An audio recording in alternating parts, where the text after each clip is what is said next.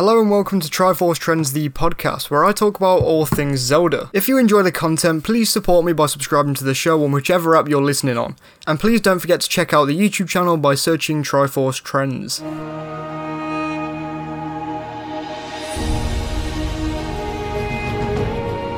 Hello Trenders, and welcome back to the channel. After much delay, no pun intended, I've decided that it's finally time to take another look at the Master Sword in Breath of the Wild 2, a topic that's had many on the edge of their seats ever since the delay video dropped about a month ago now. The Master Sword has been a staple in every single Zelda game ever since A Link to the Past, and it's existed for a very similar purpose in pretty much every single mainline entry, with Breath of the Wild being the main outlier I can think of. While other swords are canon in the Zelda timeline, some examples being the Four Sword, the Great Fairy Sword, the Big Auron Sword, the Goddess Sword, Phantom and Lokomo's swords, there is only one single sword that even rivals the sheer power of the Master Sword. That being the Fierce Deity's Great Sword, meaning that only the sword of a god can go toe-to-toe with the Master Sword. All of this to say that the Master Sword is extremely powerful and can wipe out pretty much anything that's thrown at it, hence the name, the Sword That Seals the Darkness. The Master Sword was forged long ago by a hero whose name has been forgotten by the time that Breath of the Wild has rolled around. Forged by a hero who would become the standard for courage needed to wield the weapon. Many heroes since then have stood the test of time. Finally, Breath of the Wild came along and it was time to see how the Hero of Wilds paired with the sword, and we'll talk about that a bit later on. But today I want to take a look at the Master Sword over the years and how it could act in Breath of the Wild 2, especially as it seems to be broken in a sense in the next game. Before we get into the video, if you enjoyed, then please do subscribe, as we're actually getting very close to that 3,000 subscriber goal that I wanted to hit by the end of the year. And only 12% of people watching are subscribed, so it would be really appreciated. Plus, I make Zelda videos every week, so thanks a ton if you do. Let's start off this video as I do all of these other speculative pieces. And remember, this is all my own speculation, which means that if you don't agree, then leave your own thoughts out of the Master Sword in the next game down there in the comment section. But I'll be going through the sword in the 3D games before Breath of the Wild and the part I had to play. So by the time the Ocarina of Time released, we were given our first true look at the Master Sword in a 3D game. Or the entirety of a Hyrule Kingdom in a 3D game for that matter. A game that would be seen as one of the best gaming has to offer for years to come. So how did the sword play into the game in Ocarina of Time?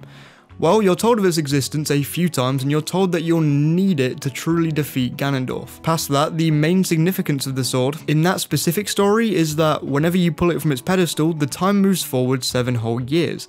At the same time, this also allows you to return it into the pedestal, which also reverses the time back to the time frame that was set at the beginning of the game. This means that young Link can't use the Master Sword, meaning that you can only use the sword for certain sections of the game, further highlighting the power of the sword itself. You can switch between time frames using the sword in that game. This is kinda similar to Link to the Past, though in that game time travel didn't lean on the sword, though the main idea behind the Master Sword started in that original SNES classic.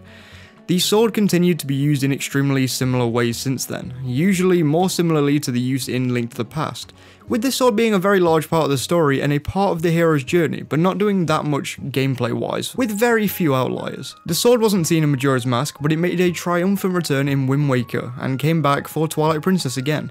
In both games, the sword had similar purposes. It was there simply to make Link even stronger. It had a pretty small story presence in the grand scheme of things, and while you still felt like a badass picking the sword up for the first time, it wasn't quite as meaningful as in Ocarina of Time. Though Wind Waker did have the hero powering up the Master Sword, as we'd see once again at the very beginning of the timeline. In Skyward Sword, the sword is forged from the Goddess Sword, Fi's Sword, however you say her name, I'm not judging. Meaning that it played a large role in a lot of ways. It's the reason why the plot moves forward for the entirety of the second half of Skyward Sword, though it doesn't do much else apart from slowly growing power levels all over time. Then with Breath of the Wild, everything seemed to change again. Now the Master Sword is in the game, but you're only told about it pretty late into the main game's actual story. In fact, the first time I stumbled into Korok Forest, I wasn't even that sure that the sword was going to be playable in the game down to lore implications to do with the battle 100 years ago. So you can be sure that I was pretty darn surprised when I ran into the pedestal and attempted to try and pull out the sword for the first time, before promptly dying because I had like nowhere near enough hearts to actually take and use the sword. Along with this difference in finding the sword, especially knowing that you could just avoid it if you wanted to, the sword is massively debuffed in the literal sense from the past Zelda games. If Twilight Princess's Master Sword came to Breath of the Wild's world, or any other Master Sword really, you'd expect it to do a lot more damage than 30. Not to mention its energy wears out. Overall, the sword was cool to use, but the implementation of durability on the sword and the fact that the base sword, not counting DLC, wasn't anywhere near as strong as those at the top of the attack scaling definitely made people think that the sword needed a buff in the next game.